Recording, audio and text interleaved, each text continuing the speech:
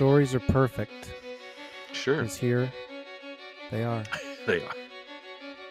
There's a short version of that now, and I'm Yeah, sad that I just saw the short version yesterday, though, when I was a little girl. Right. Oh, Nicole. You don't get to see Wonder Woman and Creed. You just got to see her. Tell me more about your girlhood, please. So speaking of Nicole, I have a holds up of sorts this week. Ooh. I just watched Eyes Wide Shut 2 nights ago, really? which I swear I had never seen before. Shireen insists that I watched it. I only remember stills from it. I didn't remember most of what happened in that movie. I've seen that movie at least twice. Yeah. I like it. Yeah, it's not bad. It's bonkers. It doesn't really go anywhere. It's a little, and the ending is a little like, what? But I don't know. It's got that gothic Kubrick stuff. It turns New York into kind of a fantasy world, which I like.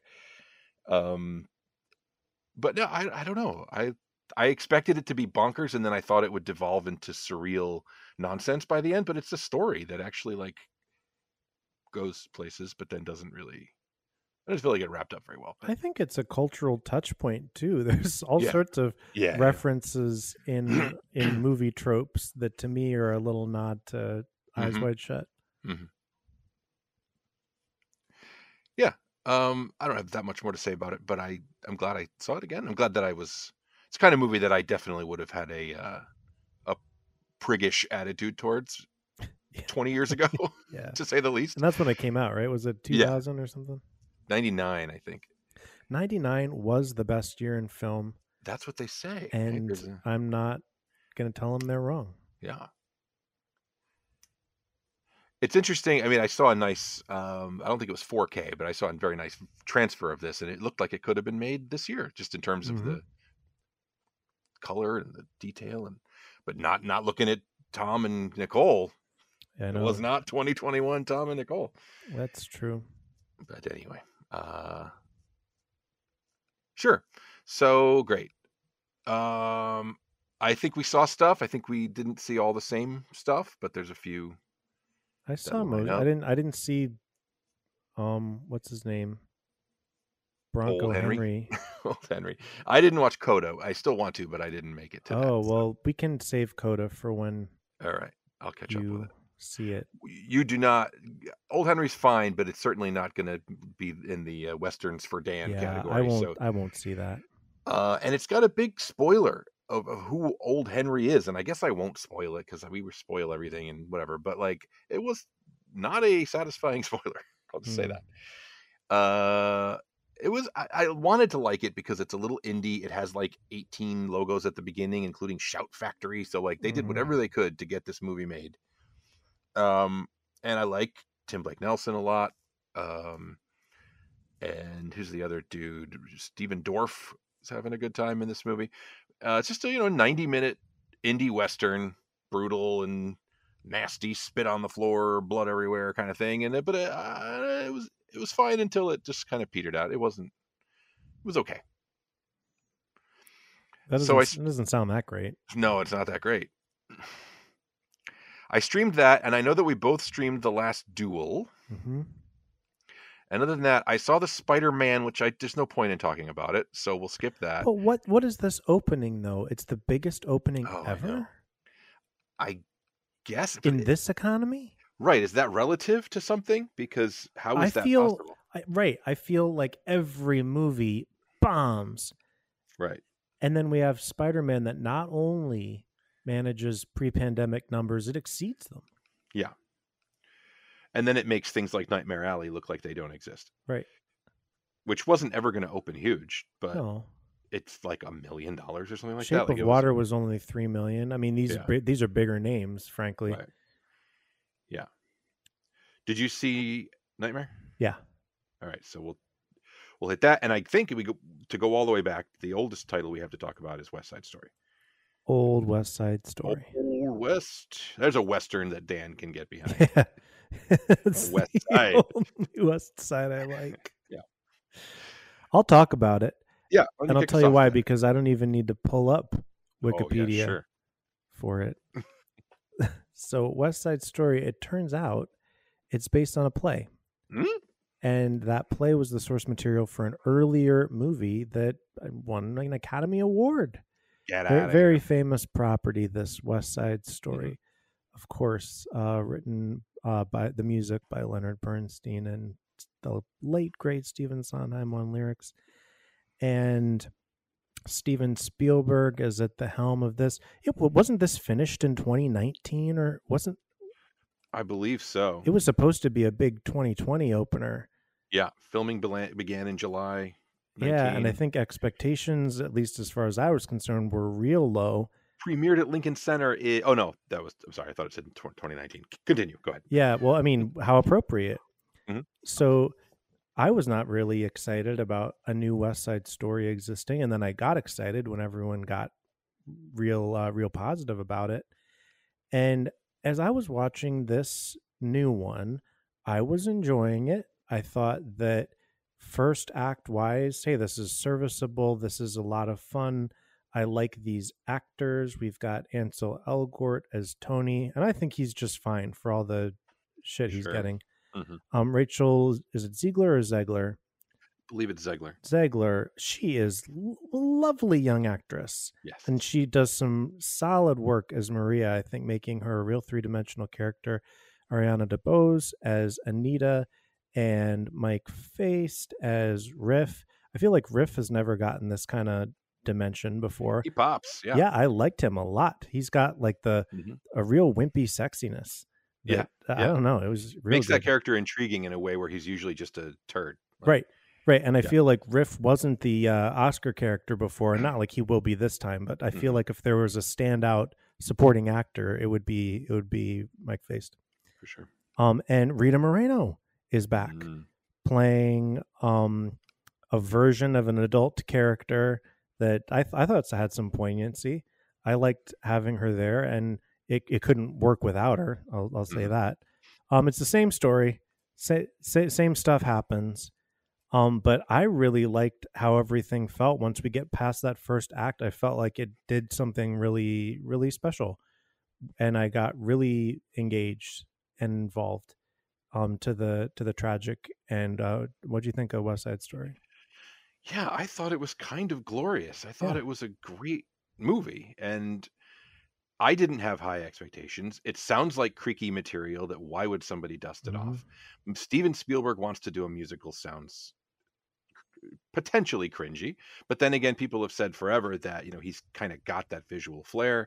He's done good musical numbers in his films. He's definitely got the clever visual storytelling that could be applied to musical filmmaking, and I believe it is. I think he's done a phenomenal job. I think that the writers and conceivers of this production deserve a lot of credit for the way that it's put together. I don't know how much credit Spielberg gets for that, but to go along with a very well-conceived reboot or remake, he's done a great job putting it on film. I think in the way that only maybe he could, in terms of the scale and the detail and just getting it, done that way. I really had a great time watching it.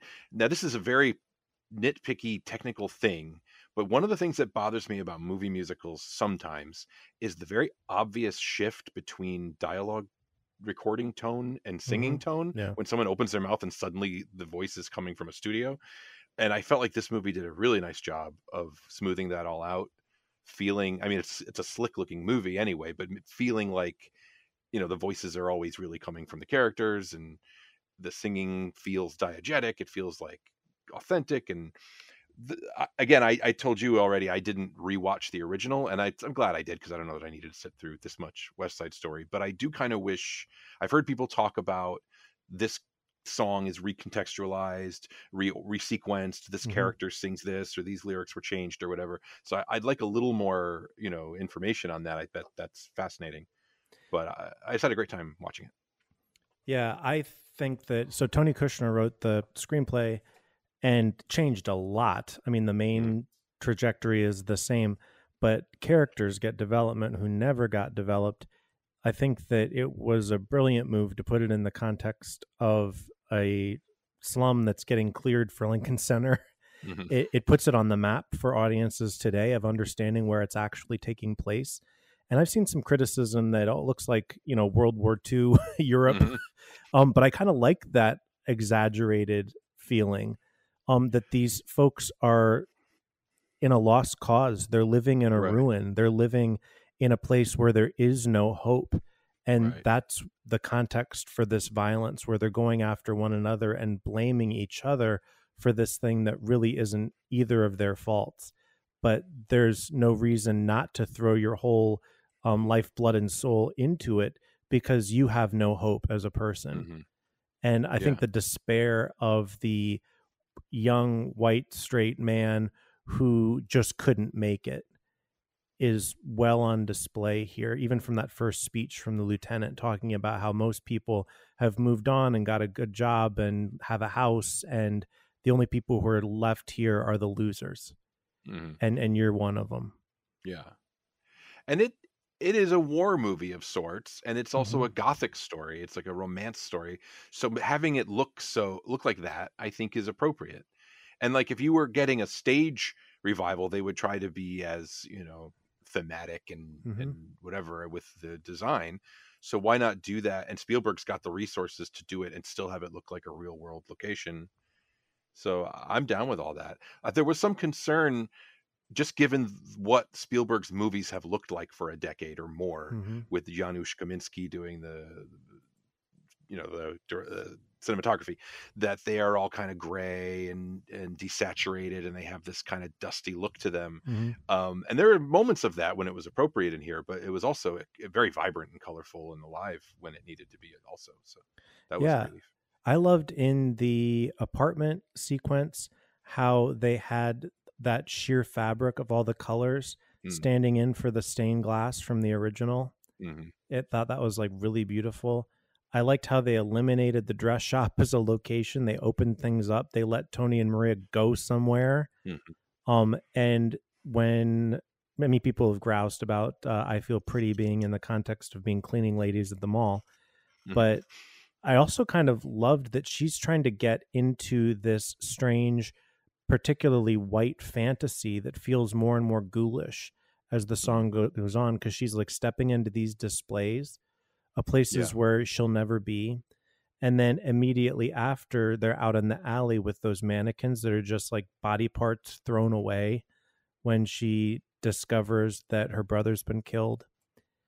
And I just thought that there was just something so dark and nightmarish about that.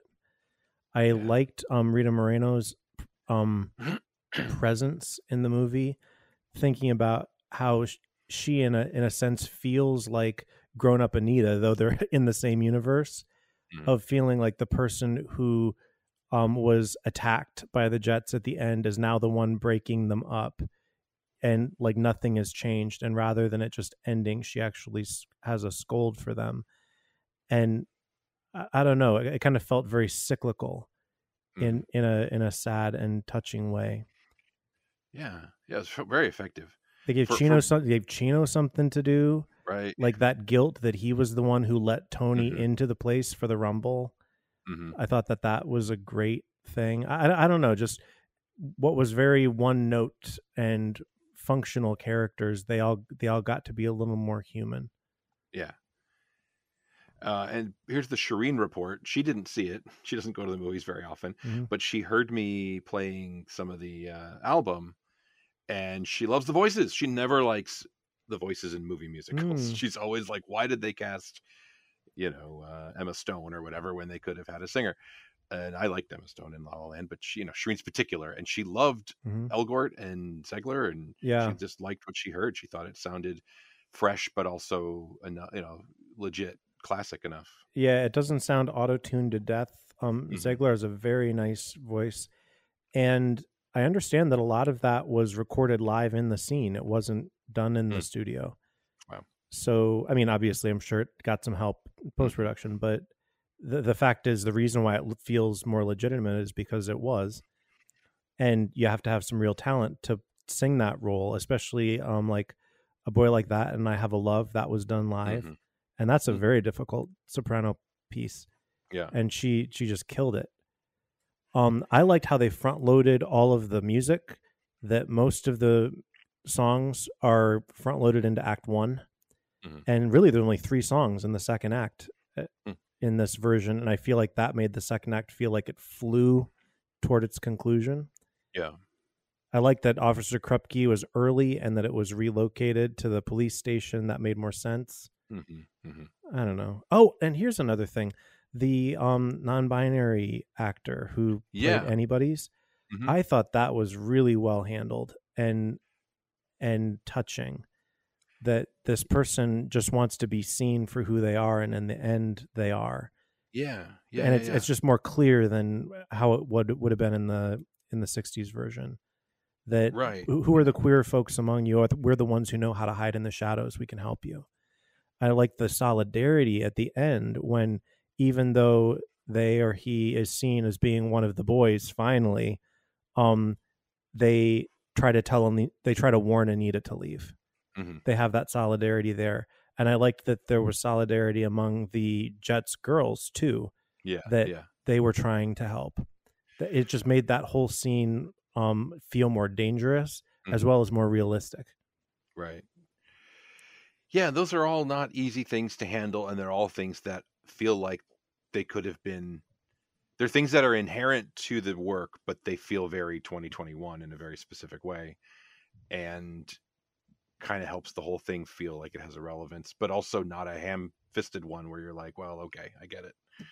But everything feels very like deft, like it's very mm-hmm. carefully handled, and that's appreciated. Yeah, I think it's a surprise. I didn't expect it to be this good. It wasn't overwoked. I feel mm-hmm. like my questions of, well, why would you remake that, were mm-hmm. answered with this new screenplay, where it's true to the spirit of the original piece, but it's changed enough that mm-hmm. it definitely had something new to say, and it was worth making. It's a weird thing about the way movies are made is that, when I was younger and more naive, if Steven Spielberg's name was on something, well, I'd think, well, it's just going to be excellent then. But, he's made enough movies that he's got a few turkeys, and a lot of times it's the script that is the problem in a Spielberg movie.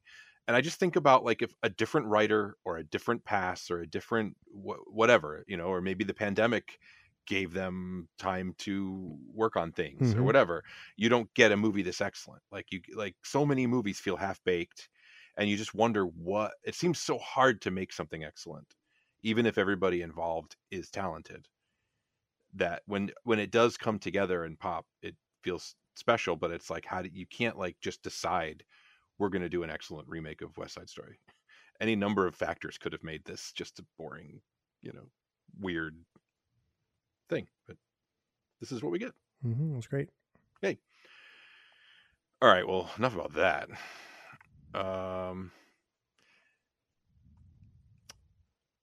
Let's see. I guess I'll talk Last Duel. Mm-hmm. This is Ridley Scott's other 2021 film. The one we talked about last time being the House of Gucci. So, Ridley Scott has always got several irons in the fire. He's always got every year he puts out a few movies. Sometimes, just by the way things worked out in the last couple of years, these were released very close to each other. And Gucci got a lot of attention for different reasons. Right. And this one is the one that kind of just eked by and it didn't disappear. And I feel like it's getting its due now that it's on streaming and Blu-ray or whatever. But I certainly prefer this out of these two movies. It's just strange. I can't believe sometimes that the same director can put out something so over the top, such a misfire. And then this, which I don't know if I'd call it as excellent as something like West Side Story, but I thought it was a fascinating watch. I think it's very loosely based on is it a true story or is it just a novel? I don't actually know. It's a book about a trial it's called The Last Duel, a true story of trial by combat in medieval France. Yeah, I do think that, who knows when we're talking about medieval times, right. How much is truth and how much is legend, but I think it is purported to be based on real events. So this is adapted from that book in a screenplay by Nicole Holofcener. I don't believe I've pronounced that correctly.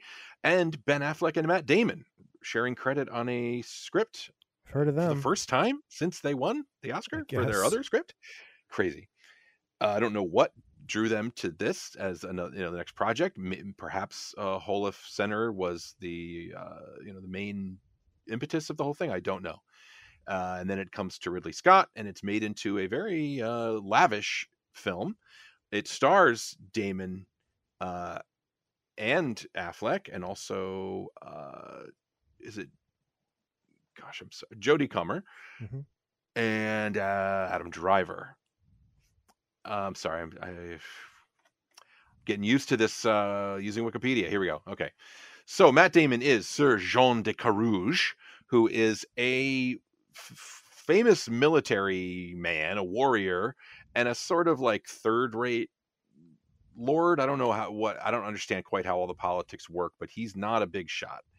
He is friends with Jacques Legris, played by Adam Driver, who is a bit of a ladies' man and a little more of a prominent man in the hierarchy of their society, because he is a favorite friend of Ben Affleck's Count Pierre d'Alençon. So he has the ear of an influential count. He's like the richest dude in their zone. He is in with the king, I guess, who is played by, who's that guy? Alex Lothar, who I recognize. Mm-hmm. He's one of these like teenage kings, right? Who has like very one of those guys. You get them in Game of Thrones or in historical movies once in a while. The giddy teenage king who can't believe that he gets to make people kill each other and whatever. So in this world of constant war, what war is it? It's France. It's medieval. The Crusades happen, I think, concurrently or soon after, because we're told in a title card that one of the characters dies in the Crusades. But it's the Caroline War, and it seems to be French on French action, but also Scotland is involved. So I don't know. European stuff. The history doesn't matter. None of it matters, because this movie is about a duel for the honor of a lady, told from three perspectives. We get first the Matt Damon perspective on this story, where his wife claims to have been assaulted in her own bedroom by Adam Driver's Legris. We then see Legris' take on the events, and then, of course, we get her account as the final act of the film leading up to this duel.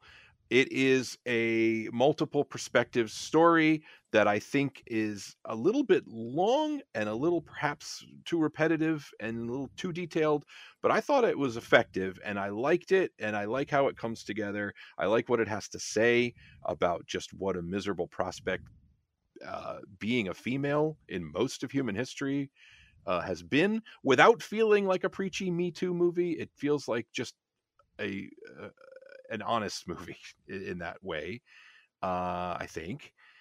And I'm not doing it justice. I like the performances. I like Comer a lot. She's Comer. I don't know how to say her name. These guys are all like famous American dudes, so it's a little funny seeing them be French. Affleck, Damon, and Driver, but I think that they all pull it off for the kind of movie this needs to be. And I thought this worked, and I'm glad I saw it if I didn't love it. How do you feel, Dan? I was in the right headspace for this, and I settled into it. I usually can't have attention span for a movie this long, especially for a time period I'm not really into. But I enjoyed it, and it made me think like, oh, maybe I would like to live in medieval France, like before the earth was destroyed. And maybe if I could be in a monastery, or I don't know. I mean, it probably would have been bad too, but I was into this. I thought that the three perspectives didn't take too long. I liked the differences between them, even though sometimes it was subtle and nuanced. And there are people saying how Adam Driver and Jodie Comer's perspectives were almost the exact same. And I thought, did we watch the same movie? Mm-hmm. Like, to me, they were markedly different. Yeah. I liked the little, they're not Easter eggs, but just like little funny bits of how the three remember something differently. Right. Like when they try to make amends by attending that social event and there's some profound thing said, and Matt Damon envisions he said it, Adam Driver Right. envisions he said it, and Right. then like she envisions it was neither of them. Yeah, right. Or You when know, she introduced to Legree, and in Damon's version, she awkwardly gives him a kiss out of obligation. In Driver's version, she secretly likes it, and in her version, she's kind of repulsed. right, Anyway, yeah. right. It's, and I feel like so much of the difference, since so much of the main storyline has to do with what the men see and what the men feel, the differences, the main differences, are from Jodie Comer's performance, I thought. Yeah. Yeah. And she did a great job with it. I thought that the production design looked great. I love the cinematography on this. I don't love when movies start at the climax as if their own story isn't interesting enough to just start where it starts. Because then it's tiresome. You have to then start over, right, and then you right. got to watch the same stuff again and all that stuff. So that's like my just a critique of, you know, not liking the way things are. But I really I went for it, and I was glad I watched it. Yeah, I think people should, if you're up for a long period film. Oh, that sounds great. Yeah, with bloody violence and long depictions of sexual assault. period. Give it film. a try. Right. Give it a try this holiday break. What did you think about the controversy around it? Where, I mean, this is just film Twitter and woke Twitter. It's not actual moviegoers, clearly, because nobody went to it. But people feel like you shouldn't, I guess, depict a rape at all in a movie, even if it's part of a story. And the fact that it had to be depicted 3 times, 2, you know, up in first person, I sort of felt like it was a vindication of her experience, and there really was no other way, since we're doing it from 3 viewpoints, but to see it twice between the 2 people who experienced it. Well, as a man, and as a white, straight Christian man, this is my off the cuff opinion. I think a case could definitely be made that rape has been used in the past as like a cheap way to give someone revenge motivation, and oftentimes not even the victim, like someone, some man gives him the revenge motivation or whatever, and so it's been a cheap illicit thing to put in a movie. But when the story is about that, especially in a case like this where it's about perspectives and it's about the realities, and I don't think this was I mean, it was unpleasant, but I think it was unpleasant in the right way, in terms of the suffering, but also in the asinine experience of Legree in that situation. I think it's important to the story. Now, I understand that a lot of people might not want to be, they might want to know ahead of time that that's going to be something they're going to see. I guess I would understand that. How do you announce something like that? Yeah, I don't know. You put a trigger warning at the beginning of a movie now? I don't know. Yeah, it seems like the people who wouldn't want to see it didn't. Yeah. And really no one wanted to see it, is the bottom line, because nobody went to see it. Right. Yeah, I don't know. I didn't find it egregious, and I wasn't like, well, that wasn't necessary, because it actually kind of felt necessary. Now, you could ask, is the film necessary? But I think if you're going to tell this story... I mean, that's the whole story that they're telling. Right. And that's bonkers. I actually had not heard anyone say that Legree's and her accounts were virtually the same. They could not be. Yeah, that discourse was going on about a week ago, and I was like, what? You have to be tuned into actually watching someone's performance. I think I agree with that, but it's clear as day in both of them, right? Like, his version made him into this puppy dog, and her into kind of a reluctant, proper lady who couldn't admit her true feelings. And hers had him as this absolute monster, and her as a straight up victim. I don't think it was at all nebulous or... Yeah, like even those little details, like the shoes, right? Where what a difference it is to remove your own shoes as you run up to your bedroom expecting to be undressed soon, Mm-hmm. and to lose them on the way up as you're being chased. Mm-hmm. That's a completely different thing, both leading to shoes on the steps. And of course, the movie luxuriates in the awful science and legal logic of the day. Yes. In the fallout after the event. Not to make light of awful things, but it's almost humorous, the things that they believe about how sex works and what constitutes what. I mean, and realizing that some of those viewpoints are still held today. In some way we can laugh because what is this, 700 years ago? Right. It's just so far removed from our experience, and at the same time not. Yeah. Which is bonkers. All right. Well, what's left? Nightmare Alley, and that's it? All right. Do you want me to do Nightmare Alley, or are you looking forward to doing Nightmare Alley? Well, I wouldn't mind doing it, although I'm always ineloquent when I attempt to do it. describe you do these. it. All right. So here, I was excited for Nightmare Alley because this is the first film by director Guillermo del Toro since his Oscar win, 4 or 5 years ago now for Shape of Water, and this is a remake of a 1947 film of the same name, which I've not seen, which is itself based on the 1946 novel by William Lindsay Gresham. This film stars Bradley Cooper, Cate Blanchett, Toni Collette, Willem Dafoe, Richard Jenkins, Rooney Mara, Ron Perlman, Mary Steenburgen, David Strathairn. What a cast. Mm-hmm. In a full-on, straight-ahead noir. This is definitely what would be called a blank check movie. This is clout earned from a Best Picture Oscar. And a Best Director Oscar. Did he win that as well? I believe he sure did. And this is the kind of thing you make when that happens. And you want to make an intensely nightmarish, carnival-based noir movie about a character played by Bradley Cooper. I'm just going to pull up this cast. I can't find the cast as quickly as I would like to on Wikipedia. There it is. All right, so Bradley Cooper plays plot. Stan Carlisle. He is your noir main character. I don't even know if he gets to the point of anti-hero, but he's the guy at the front of this story. He's got a confusing but very dark past. We meet him in media res. Something awful has happened, and he runs off and joins a carnival.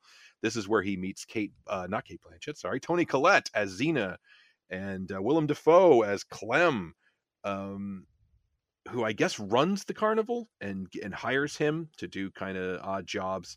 He eventually, because of his charisma, works his way up. He becomes friendly with Rooney Mara's character Molly Cahill, and Ron Perlman, the strongman Bruno, who is kind of her watching over her, like an uncle kind of a figure. And David Strathairn is Pete. And he and Xena have an act. They're I guess the mentalists or mind readers.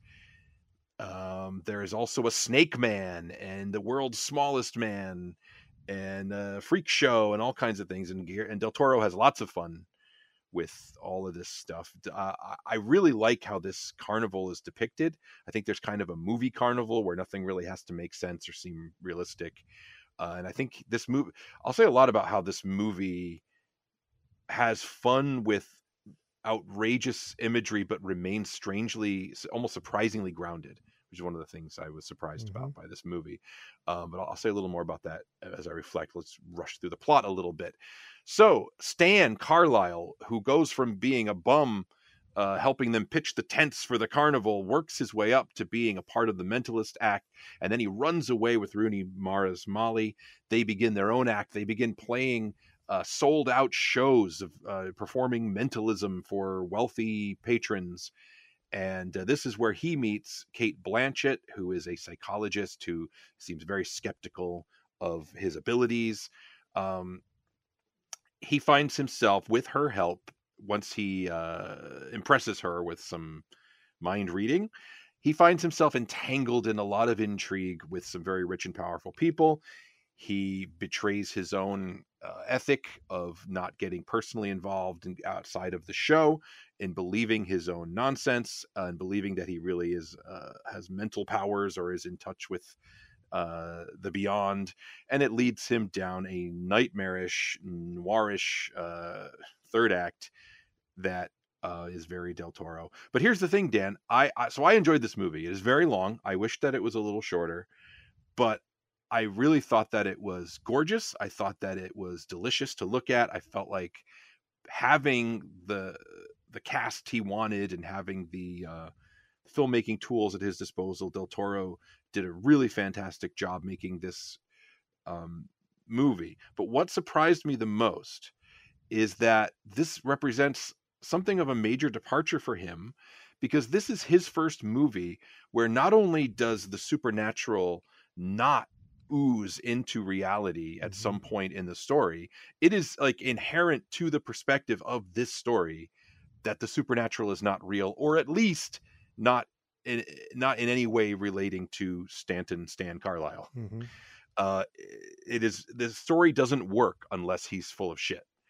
And that's kind of, it's like the chicken's coming home to roost. I thoroughly expected, not having seen the original and just seeing trailers and what the movie was like, I thought that it was going to get into actual nightmares or supernatural creatures, and that he was going to end up kind of, I kind of, even when I detected where the story was going, I thought he was going to end up back in the carnival, and I was kind of right. But I thought there was going to be a lot more like visual fun. And it ends up being a very straightforward noir that is more about people and their money and their guns and things like that than it is about the supernatural. But that being said, I thought it was very good. And I think, wrapping up my thoughts, I think another reason it works, apart from Del Toro clearly loving this story and loving this world and wanting to play around in it, is that I think what so many modern noirs, people trying to make noir now, the biggest mistake they make is casting a bland, like, charisma vacuum in the lead, because they think he's supposed to just be some kind of empty man or something, or everyman. And I think Bradley Cooper is great. I think that Bradley Cooper makes this movie work. He's charismatic enough that you believe he's doing what he's doing. He's got the darkness. He's got the charm. I just think that he carries this movie that could have been kind of a mess. It could have been just like a director's over the top indulgence, but I think that he helps this movie, along with other great cast members. Rooney Mara is great, Collette and Defoe are great, but so I think this works because of the actors, and I just happen to be delighted at the kind of world that it is, and I like when Del Toro gets to do stuff like this. What'd you think, Dan? Yeah, so I loved this movie. All right. I really, really liked it. To me, it's right there at the tops for the year. Wow. I went in knowing really nothing, and I didn't wish it were shorter. That's the first time ever. Wow. I enjoyed every second. I love the visuals. The cast, like you say, is dynamite, and they're all very necessary to make things work. I think this is a great ensemble, because if you lose your way with any of the character story strings, it can get boring really fast. I had heard some people talking about it, and they didn't really give much by way of plot, but they were saying, well, it's really in 3 parts, and we really liked the first part, and we really liked the third part, but boy, was the second part a drag. The part with Cate Blanchett. And I couldn't disagree more. I thought that was very dramatic and intriguing, because she's got an angle of her own that isn't immediately apparent, besides everything just looking cool. And I don't know, I really enjoyed it, and I project onto it a parable about alcoholism, because this is the world that like all recovery literature was written in. So all of that stuff envisions the 1930s, 1940s side of the highway hobo, who has such huge aspirations for himself, but can never attain them, because he always shoots too far, always flies too close to the sun, and always ends up in the exact same situation. Mm-hmm. And they set that up beautifully for him because he always thinks he's better than the problems he's about to have. He's better than someone who has a drink, which Blanchett points out. And he never wants to do that. And then when he finally drinks with her is when he shoots too far, and he sets this scene in motion that is unthinkable that it would work, especially with someone with so many means as Richard Jenkins' character, right? And who's so cynical as he is.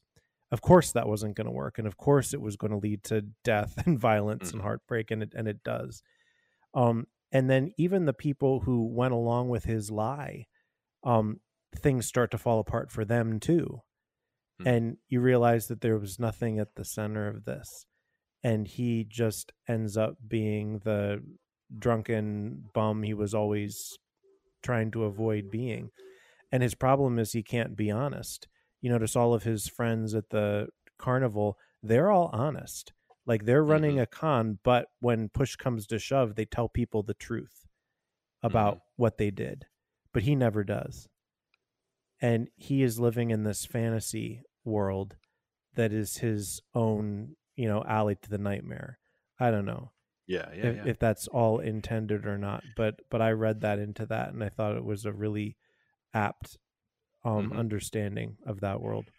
Great ending too. Yes. Perfect ending. Yes. Movies like this don't usually get lead performances this good, much less casts this good. So, and I don't know if it being in the trappings of horror and noir that it will kind of downgrade it. I don't know. I feel like Oscars are a little more slippery with that kind of stuff now, but as much as anything I saw this year, there's so much here that deserves accolades. Yeah, it'll depend if the actors like it, which to me they would, because they love a great ensemble. And could you imagine this being better acted by a different group of actors? I can't. No. I think it's everything you'd want it to be. And Bradley Cooper is great. It's a super competitive year for Best Actor, but to me, in a less competitive year, he'd easily be in the top 5.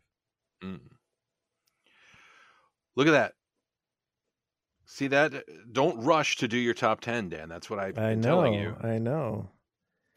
And then I'm finally, I still got to wait 2 weeks, but I get to see, no, I guess it's next week now. Licorice Pizza is finally going to be around here. I'm seeing Matrix 4 this week, which I do not have expectations for, but we'll see. I like the original, but the sequels didn't really do much for me. But Licorice Pizza, I mean, I don't know if there's a more anticipated movie. This one was high on my list, but I need to see Licorice Pizza. I need to see Don't Look Up. Yeah. People are very negative on that. There's a few people who seem to like it. People hated Vice. I liked Vice. At the time, I liked Adam Vice. McKay. Yeah, I like whatever he does. I don't think it's like the best movie that I'm really going to take with me as a favorite. No. But I just, as a treatment of that material, I think a lot of people just were like, why am I watching a movie about Dick Cheney? And I get that. Yeah. But it was good, and I just like his attitude. I don't know. I like the vibe of McKay's movies. So I'm looking forward to this one. Is this one streaming? Is it out yet? It's like Netflix or Hulu. Yeah, right? it's coming out soon. Same with Lost Daughter. I want to watch that. Oh yeah. That's coming out soon. That's another Netflix. And Being the Ricardos, I need to see. Maybe I'll sit that through one feels Cyrano. like homework. Yeah, I feel like I don't know. I'm interested in Being the Ricardos because the reactions have been so mixed that I'm interested. And Cyrano sounds terrible, but I do kind of want to see it just because. Yeah. All right. But that's going to do it for now, Dan. Thank you for tuning in. Somebody's got to do it. You bet. And I guess I won't speak to you until after the holiday. So have a wonderful Christmas. A shiny That's new year. True. I mean, I dare say we could talk about a top 10 on, what is it, the 3rd? Yeah. Then I think I might be ready with my list. Okay. Let's do that. All right. All right. Have a great one, and we'll be in touch, of course. And let me get these recordings. Bye, everybody.